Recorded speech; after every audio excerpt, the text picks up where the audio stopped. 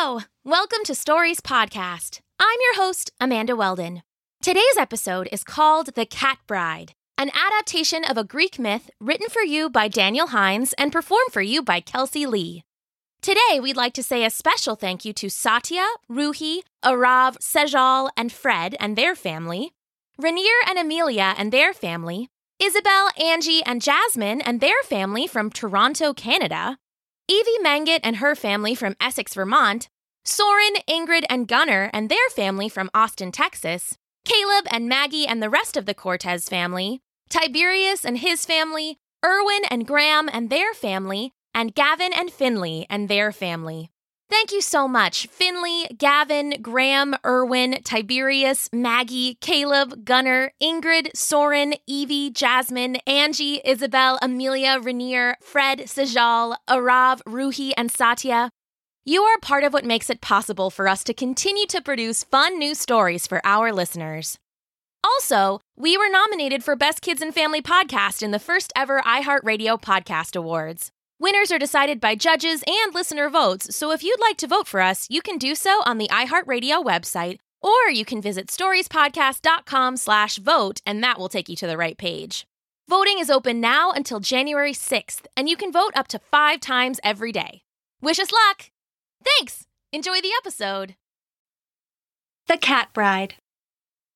Once upon a time, on the distant starry peak of Mount Olympus, 2 gods were having an argument. Of course, when people argue, they might shout or scream. They might stomp their feet and wag their fingers.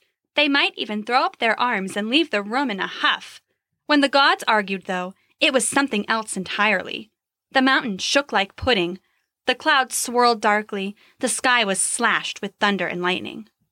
Zeus could never help that last one. "I don't need to be reasonable," the old god said, slamming down his goblet and splashing a burgundy puddle over the stone tabletop. "You don't need to be reasonable when you're right!" Across the table, Aphrodite sighed, calmly shifting the flowing fabric of her dress away from the spreading spill. She was used to his bad behavior. "Zeus, even you aren't all-powerful. Changing how something looks doesn't change what's inside. You can't change a heart like you can change a shirt." "Pah!" spat Zeus, refilling his cup. "With a wag of my finger, I can turn a horse into a man and make him lecture philosophy. With a blink of my eye, I can make a wolf a woman and set her dancing. How is that not changing the heart of the thing?" Aphrodite sat back in her chair, an idea beginning to brew behind her beautiful, heavy-lidded eyes. "Yes," she said, her words nearly a purr. "You are quite talented. So you admit I'm right. I can change how something looks, which means I change how it acts." "Possibly," agreed Aphrodite. "Still, there's only one way to know for sure."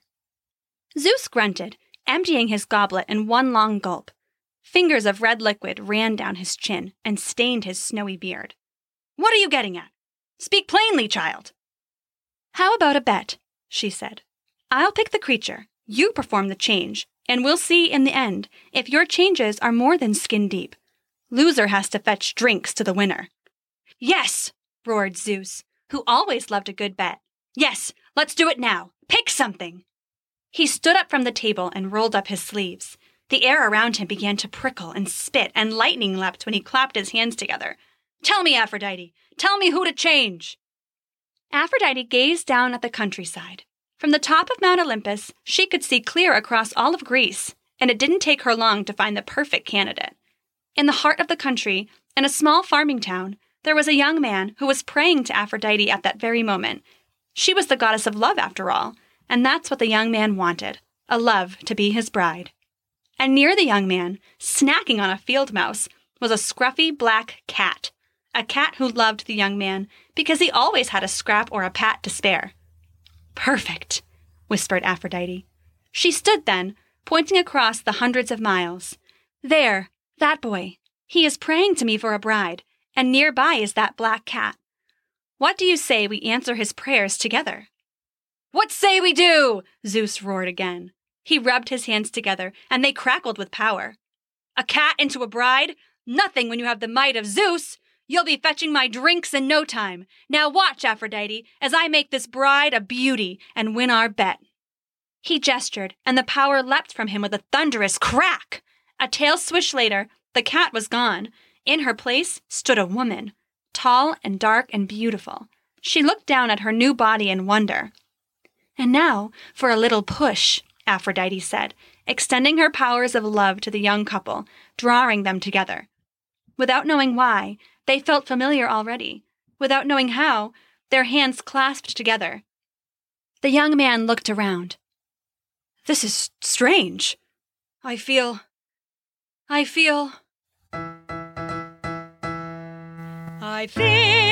we go together like a lock and key. Meow. Our love would grow just like a tree. Meow. I feel you're the fairest maid I ever did see. Meow. Let's get married. Meowing. Let's get married. Meowing. Let's get married right now. I feel we go together like a lump in tea. Meow. Our love, sweet honey from a bee. Meow. I feel you set me reeling like a stormy sea. Meow. Let's get married. Meowing. Let's get married. Meowing. Let's get married right now. So with a little guidance from Aphrodite, the cat-turned-woman and the young man were fast engaged. Of course, she and Zeus planned to attend the wedding in disguise, to see who had won their bet. Had Zeus truly changed who the cat was, or had he only changed her shape? They would soon find out.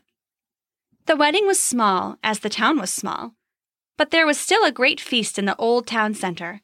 They laid out long tables and benches, and people packed in to eat with their neighbors. In the center, at their own table, were the bride and groom. He did all the talking, but she listened patiently, smiling as his hand absently scratched at the back of her ear. "See?" said Zeus to Aphrodite, their conversation lost in the clamor. "From a cat to a bride, and not a whisker forgotten." "So you say," she replied. "But what about her heart? What about who she is deep down? You think you can turn a hut into a temple with a coat of paint, but you can't.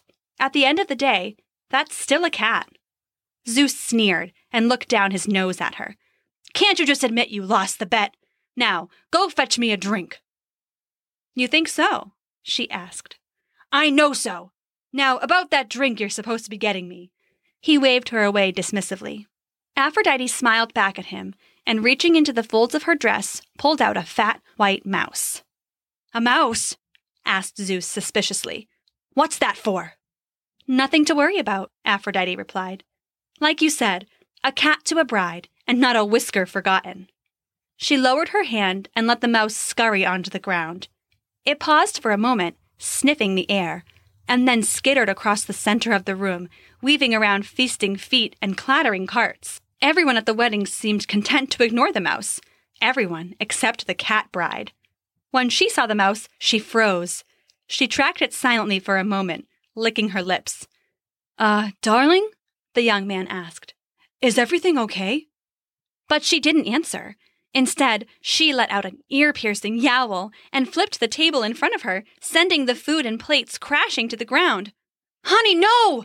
he cried, but it was too late. Before the room full of stunned guests, the cat bride dropped to all fours in a puddle of stew.